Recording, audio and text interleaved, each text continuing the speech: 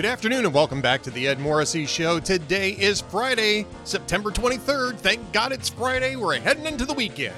And we got a lot of stuff at Hot Air for you. By the way, we've got the latest episode, of The Amiable Skeptics for our VIP members. That's featuring Adam Baldwin, my very good friend and longtime Hollywood star, who is now opining on political matters. Again, he was at Breitbart years ago, doing some writing over there. Now we're doing video shows here at Hot Air.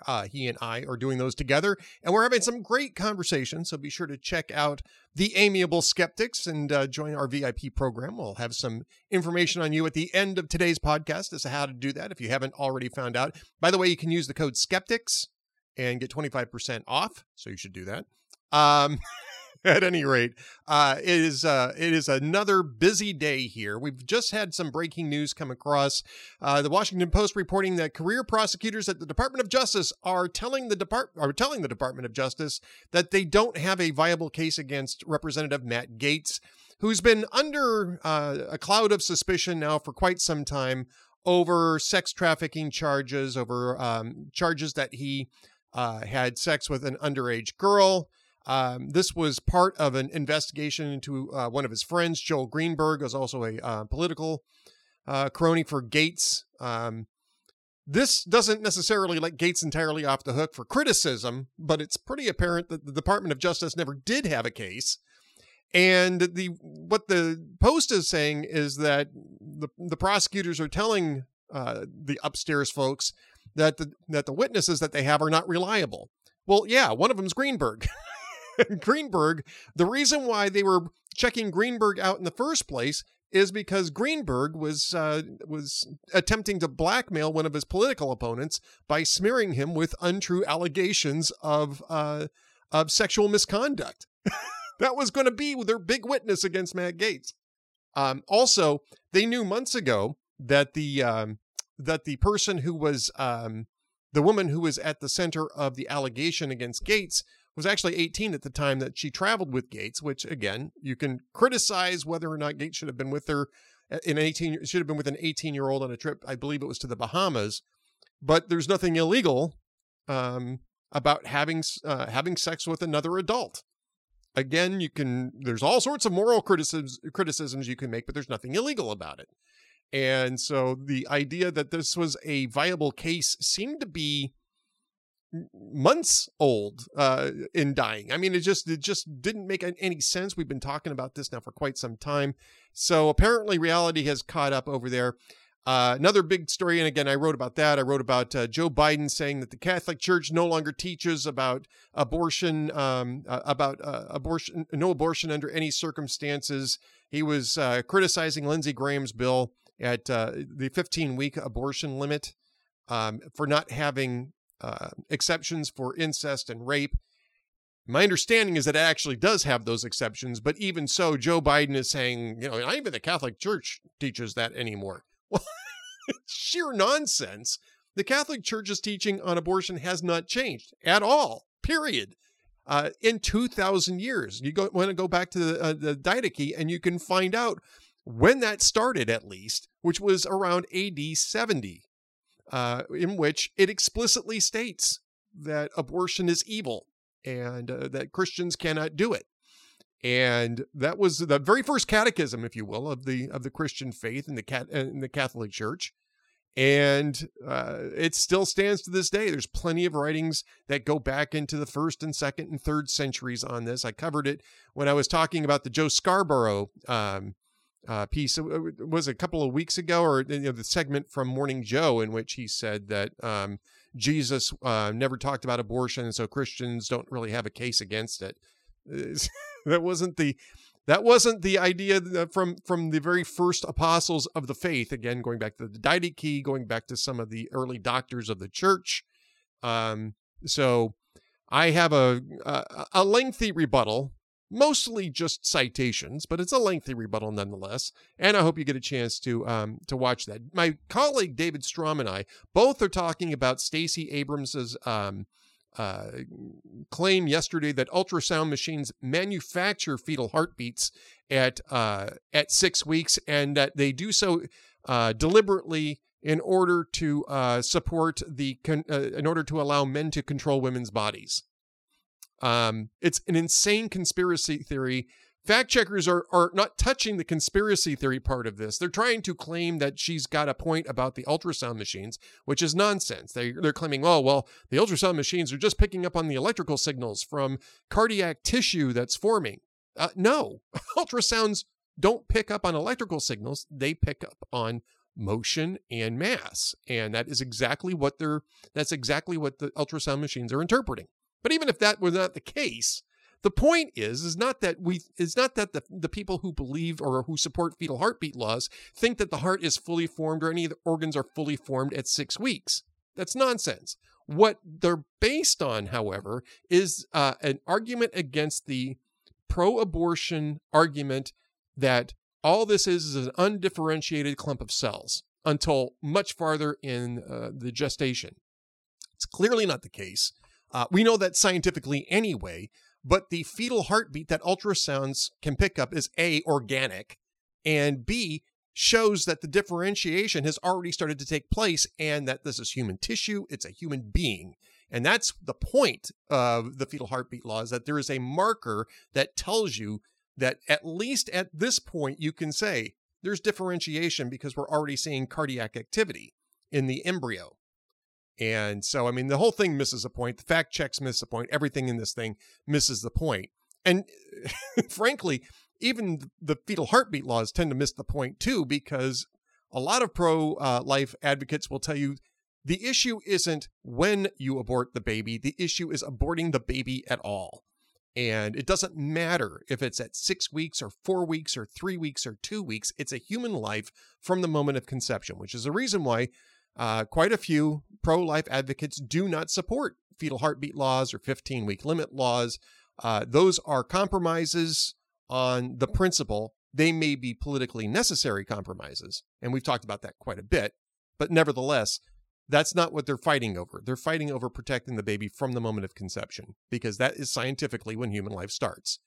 And the fetal heartbeat is just simply the first observable marker of that type of differentiation. And so that's the point that's made in these fetal heartbeat laws.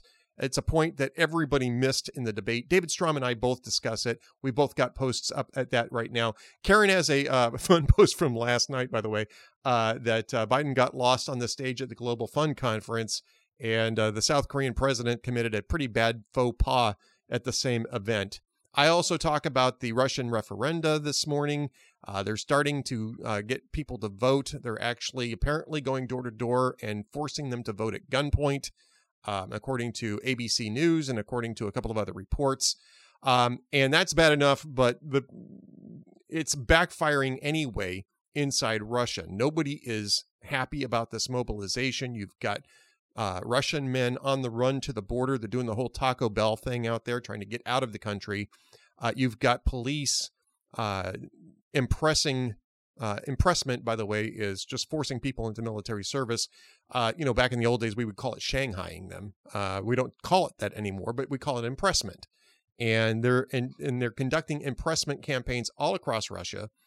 They're fanning out. They're handing out draft notices and giving men just a couple of hours to comply with them. And so that is how they're going to build their new units. And as I have talked about it a couple times over the past couple of days, those units are not going to be effective. And in fact, as somebody said on Twitter, and I wish I'd been able to come up with this analogy on my own, it's like rounding up the arsonists and pressing them into service as firefighters. It is not a good idea. It is likely to completely backfire. They're certainly not going to be effective as combat troops. You're likely to see a lot of fragging going on and a lot of people trying to use the opportunity to either surrender to Ukraine or to just get out of the entire theater and find places, perhaps Turkey, perhaps other places where they can find refuge. In the meantime, the families of these men are going to be irate, and Putin is really facing a serious, serious crisis of his own making here. because he refuses to recognize the fact that his war has failed. And he can't afford to recognize that fact, apparently, because the people who prop him up will probably kill him, which is the usual end for oligarch-driven autocracies. And this is apparently going to be one of those moments. So with all of that going on, there's plenty going on at Hot Air. Matt Vespa, by the way, has a great VIP column up today about the North Dakota murderer who ran down an 18-year-old kid in his car and who got out on $50,000 bail. That is Matt Vespa's VIP column. Hope you get a chance to read that. Lots of stuff coming up. There'll be more stuff coming up all during the day. But right now we're going to do a little change of pace. We're going to talk to Harry Crocker from Regnery. That's a Salem. That's also a Salem unit, who's written a new book, and it's a Western. So it's mostly a nice break for the weekend. And I hope that you get a chance to read the book. It's a great conversation, and it seems like a lot of fun. And it's the third book in a series that reimagines George Armstrong Custer as having survived the Battle of the Little Bighorn and his adventures afterwards. So this is the third book in the series. Harry Crocker and I have a great conversation, so stay tuned for that. I'll also have my Salem Radio / Town Hall commentary up, the video version of that, which is going to be on Salem News Now.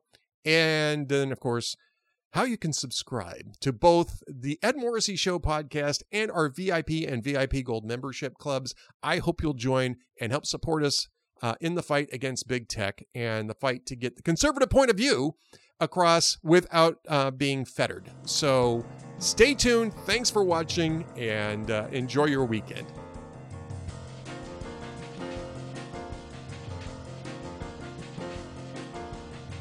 Welcome back to the Ed Morrissey Show podcast. Great change of pace today. We are going to be talking about fiction again, because it is such a good way of getting away from the insanity of politics in the midterms. Joining me is my friend Harry Crocker. H.W. Crocker is his author's name. His new book, Armstrong and the Mexican Mystery. It's the third book in your Armstrong series, Custer of the West series. And, this is, sort of a change of pace for you and, for Regnery. You're an executive at Regnery. Regnery is really known for its nonfiction. It's got some great authors there. I love doing author interviews, Harry, with folks from Regnery. Yeah. Well, in my own writing career, it's largely been as a historian. I mean, I did do another novel early in my career. But what you said about escaping the insanity of our time is precisely why I write books like this now. And it's because I just told another interviewer just earlier today that, I love all these young conservatives who are fighting the good fight.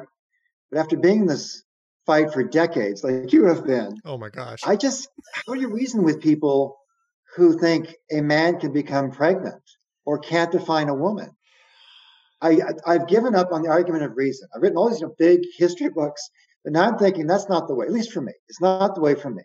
The way for me is to take these sort of 22 issues, put them in sort of 19th century costume, and take them back for both comic effect, but also, helps a little satire. And I think, though, in some ways, a better effect, because if you can't reason with people, how do you reach them? And I think you have to reach them through the imagination. Well, I think you do. You and I have actually talked about this offline before, right? Which is, right. The power of fiction to sort of reset the narratives, right? And to reset, oddly enough, to use fiction to reset reality, because you're right. I mean, I don't know if you were a fan of Tom Lehrer. Do you remember Tom Lehrer? Way back in the day. Sure, right? Yeah.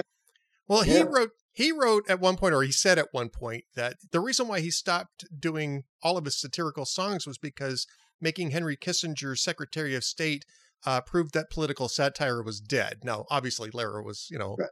a big time liberal, but he was still really funny, and he wrote some great songs.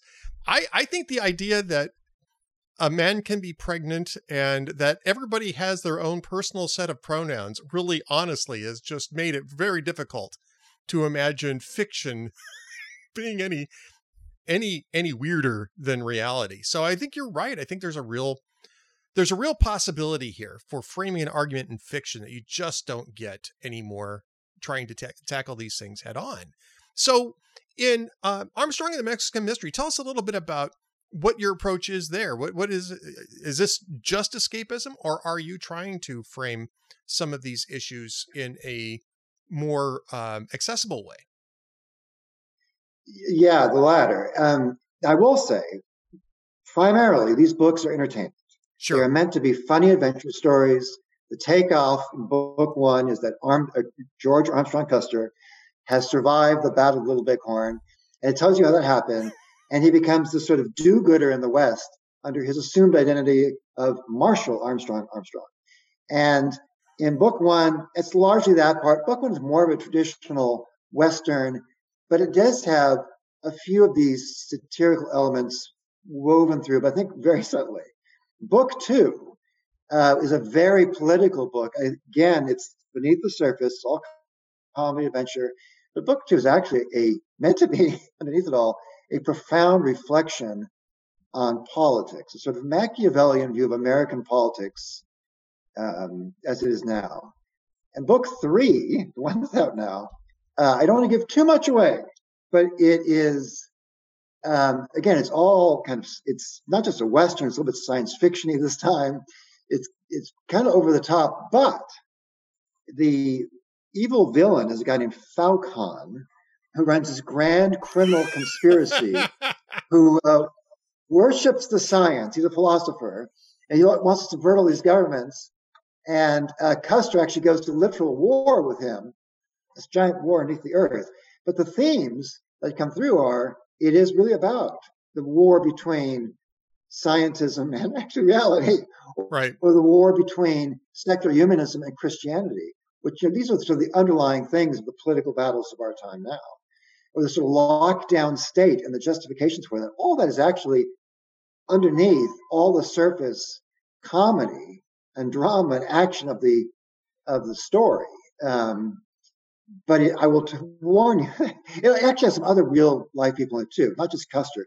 Ambrose Bierce, right? For people who might remember him, the satirist, he plays in it. So, and another leading figure is a Vatican secret agent. This priest. All right, now you're talking. This is right up my alley now. All right, go ahead. Yeah, he designs submarines. But there's this play between Bierce, who was a famous sort of skeptic, right, and the priest, and Custer, who's sort of following along. So you have all this sort of different levels of byplay. You've got the gunplay, you got lots of gunplay, you got lots of action, you got lots of comedy, but there are some really, I hope, twists and turns and deeper issues that people can get out of it in an enjoyable way, not in a preachy way, a fun way. Right. And that's the idea. Again, it's entertaining, but Falcon, that's brilliant. First off, I think that's hilarious. Using Ambrose Bierce, I think, is just to bring back Ambrose Bierce a little bit back into the American consciousness, I think is actually a good move anyway. I think we probably are a little bit more familiar with Mencken, H.L. Mencken, in terms of cynicism and skepticism. Probably cynicism in Mencken's case, but enjoyable, humorous, cynicism. And I think Bierce sort of occupied that role in the 19th century, the way that Mencken did in the 20th. So that's fun too. It sounds like an awful lot of fun. But yes, I think that this is, the whole scientism versus reality thing, I think is, honestly, Harry, I'd just be happy if they pick one. If we're going to do scientism, then don't tell me that men can get pregnant. If we're going to do men can get pregnant, then don't tell me about scientism. But, pick one. Pick one. Let's go with that. Well, part of it, too, that's part of it. The other thing is how history is rewritten. And that's what these books are about, too, in a way. Because Custer was a famous Civil War general, Union general, but he likes Southerners. He went to a Confederate officer's wedding during the war Yeah. and flirted with the Southern belles who tried to convert him to the Confederate cause. He was a force for reconciliation after the war, and that sort of history also plays into these books. Yeah. And Ambrose Bierce was, in fact, a Union officer. That's something he and Custer have in common in the book. And in both cases, they were men who respected their Southern adversaries. And I think that this is something that's blown my mind in the way we look at American history now. Yeah. And you're living now in Texas, but it wasn't so very long ago, certainly within our lifetimes, that the American Civil War was regarded as the American Iliad with heroes on both sides. And you had liberal establishment Harvard historians, good ones actually, like Samuel Eliot Morison and Henry Steele Commager, who would say, oh, yeah, well, those Southerners, they were great. They're all these flamboyant American heroes. Like, who could be more noble than Lee? Who could be more dashing than Jeb Stuart?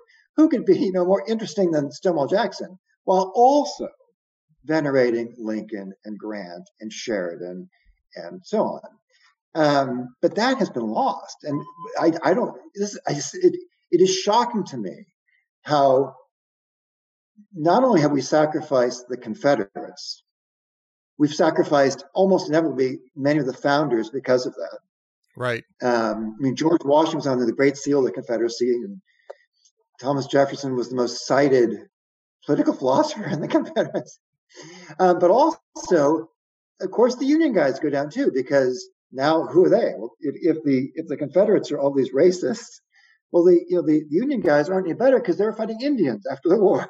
Right. And Lincoln wanted to clear out, the West for settlers. So I don't understand how we've lost this patriotic, unifying view of American history. And that's another theme in these books. They are about politics. They are just, Wild West Westerns, but they are also making a historical argument and trying to renew our own historical memory of what it was really like. I've written a lot about the Civil War. So these books are actually, I will say, accurate on all points they make about the Civil War. Harry, Bill Maher brought this up, actually, and I think that this is becoming a bigger issue, or at least becoming a more acute issue, which is the issue of presentism, right?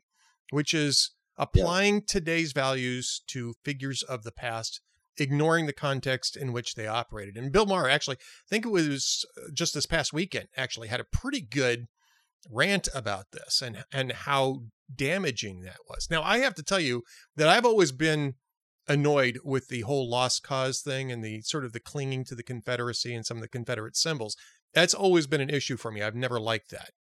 But I could see how this was going to get out of hand, right? So I think that, this is the reason why you don't do things in a mob fashion. You sit down, you have discussions about what history means, and you just make sure that you're presenting a sort of warts and all history. So you're presenting you're presenting history as it was.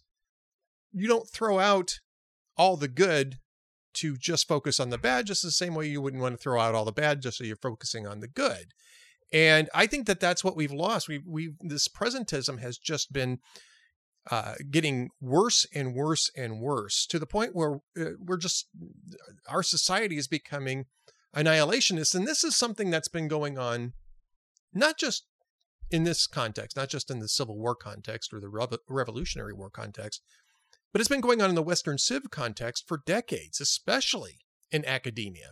I mean, the whole entirety of Western civilization is just being either ignored or contradicted on the basis of flaws without any recognition at all of the huge cultural and intellectual value that it leaves us in this day and age. And the problem with that is that the institutions of our republic are built on all of those Western civilization, from the Greeks, the Romans, all the way through the Enlightenment.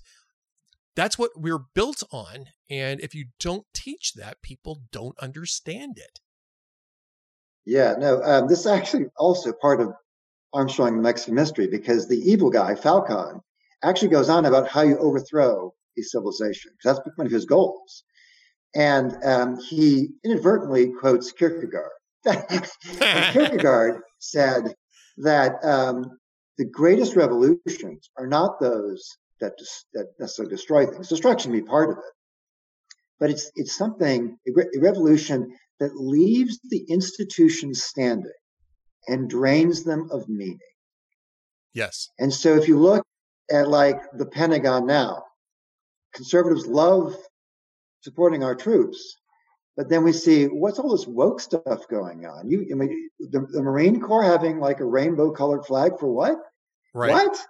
Or, law and order, the FBI or the CIA, or higher education is not what it used to be. But the problem is, if you allow the left to take over these institutions and don't take them back, well, guess what? You can set up all the new independent institutions you want to, but most people take their opinions from institutions. And this is a huge problem for us, is that the natural conservative instinct, I've moved all the way here to Mississippi to get away from the woke people. But of course, you can only go so far, right? Right. And I moved to Texas. They're not. I moved to Texas. They won't let you go. They won't let you go. Every time you flip on a baseball game on TV, they're going to hit you with their preachy commercials, right? They're going to get you in one way or the other. And so unless you take these things back, unless you fight to win the culture war at every level, we are in a dire state in this country. Yeah. And it may seem, I don't know, it may seem silly to just try to deal with these issues, as we were discussing in the beginning, in a novel. But I do find this is the best way. How did people behind the Iron Curtain maintain their sanity and their hope when they faced even far worse challenges than we do today? They maintained it through religion, and they maintained it through keeping their imaginations free as far as they could. Right. And that's what we need to do. We need to, I think, to keep our imaginations free, remember who our heroes are, remember what our values are, our touch points in history, all those sorts of things which come from the imagination, nurturing the imagination, and not aside from reading the newspapers constantly. Yeah, well, unfortunately, that's my job. But and Salem pays. No, it's part of my job too, and my blood pressure, is getting out of control whenever that happens. But the more you can get away from it, the better. Well, Salem pays me well to do that. Salem pays you well. I mean, Regnery's part. That should be full disclosure. Regnery obviously is a unit of Salem Media, which is which owns Hot Air and employs me. And so just to get that out of the way. But look, I mean, when we're talking about the Armstrong mysteries here, the Armstrong books. This sounds to me like it's going to be the one that's maybe the most assertive in advancing these cultural arguments, the one that is really maybe more framed to do that. How do you think that readers are going to react to that? Do you think that that's something that is really going to be a compelling thing? And I guess the second half of that question is there even really any room for just sheer escapist fiction anymore? Because I think you mentioned woke. I mean, you take a look at what's going on and, the stuff that's going on television series and movies. And I mean, I think the last unwoke, movie I saw, well, actually I could say this. Top Gun Maverick was pretty unwoke. It was almost entirely unwoke. Maybe Bullet Train was pretty unwoke, but that's a whole other animal. But you know what I'm talking about. I think there's an expectation now that. Yeah, no, I will say, I hope this is a good thing in a way, is that the first two books in the series were greeted by readers as that, escapism. Good. And with each book, I've tried to ratchet up or make slightly more obvious the serious aspects of the book. But I still think for many people, and I'm perfectly happy with this, we deserve our escapism. I think That's what the books will be. The books will be escapism, the hero wins, the men are manly, the women are feminine. And you have some fun with them. I mean, it's a little bit of alternative history and all that sort of thing going But for those who want it, it's there. There are lots of cultural references. There are lots of literary, philosophical, political, religious references, especially in this last one. Well, I guess I can say this to you, Ed. This last book gets really Catholic. Oh, wow. Okay. Yeah. So, it takes place in Mexico. The evil guy, it takes place in Mexican history of the Juaristas. Juaristas waged a sort of war against the church. That's right. That's part of the book. Anyways, I think someone like you in particular would like this book. All right. Well, you're selling me on this all day long, man. And the only problem is that, I'm chained to my desk and I'm eyeballing news sites all day long. I got to figure out a way to get some work-life balance to do the fiction thing. Are you a Kindle guy or a book guy? I'm a Kindle guy these days. I'm actually a Kindle guy. Do I have a deal for you then? I'm a book guy. All right. But on Amazon right now, I just found this out today. Amazon has put on a special deal where you can get all 3 of the Armstrong novels for under $20. Oh, wow. All 3 together for under $20. So can't beat that. No, you can't beat that. I think I'm going to go over there and do that. The thing is that I love fiction, right? And I rarely get a chance now to read it, but I love fiction. I love reading. And so I think you've sold me on this, Harry, and I think you probably sold the viewers on this too. It sounds very interesting. So obviously Amazon, you can find it on Amazon. Too, that every book sold keeps a Crocker child in a Catholic school. Well, now you've really sold me on this. I have to contribute to that fund. I almost feel like I'd have to go to confession if I didn't contribute to that fund. So yeah. Support your local Crocker child. That's what we're saying. That's a whole different Western, though. That's a whole different Western. That's a James Garner Western. We're not doing that one today. So Amazon, assuming that this is also in bookstores, actual brick and mortar bookstores. So you can should be everywhere. Yeah. Should be everywhere. Just like Regnery. Regnery's everywhere. As long as I got you here, we got a minute or so left. Why don't you tell us what's coming up next at Regnery, other than your book? Oh, well, we got Ted Cruz, Josh Hawley, a little bit down the pike, Dinesh D'Souza, David Lembaugh out now with a big book. I interviewed David. I interviewed David for that book. David's a friend of mine. So, and we had a great conversation about that book. It's a fascinating look at Paul's epistles. I was really happy to see that. Yeah. So in my day job, we try to save America. And in my weekend job, I try to save America through fiction. There you go. All right. Well, Harry Crocker, H.W. Crocker, and the book is in the bookstores right now. Amazon, Armstrong and the Mexican Mystery, but you should get all 3 at the same time. If you haven't bought one yet, buy all 3 at the same time on Kindle. You can get it for under $20. I just found out it's Hispanic Heritage Month. So Armstrong and the Mexican Mystery is very fitting, I think. And I'll give another plot point away. There are so many plot points, it doesn't matter how many I give away.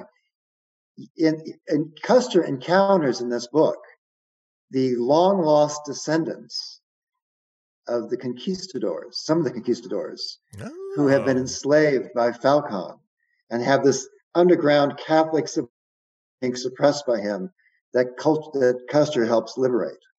There you go. Another plot point. Another reason for you to buy the book. Armstrong and the Mexican Mystery, and the 3rd installment in the Custer of the West series. Be sure to get all 3 while you still can. Harry, thanks so much for being with us today. My pleasure. Thank you so much, Ed. Stand by for another message from the Ed Morrissey Show coming up next. This is Ed Morrissey of HotAir.com for Town Hall. Until now, national media outlets have kept a tight lid on the border crisis and Joe Biden's failures to put an end to it.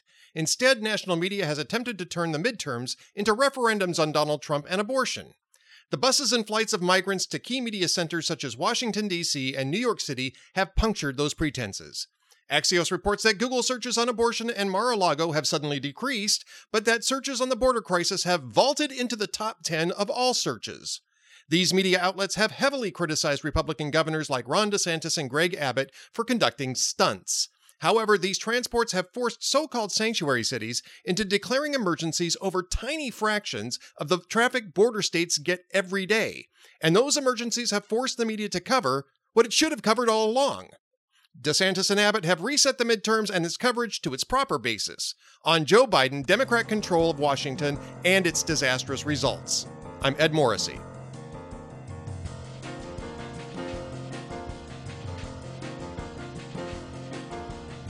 Thank you for watching or listening to the Ed Morrissey Show podcast. You can subscribe to us on YouTube, Spotify, Apple Podcasts, and through the Town Hall Media Player, or you can just come to hotair.com and watch my podcast for free. However, I'd also love to have you join us as members of our VIP and VIP Gold programs.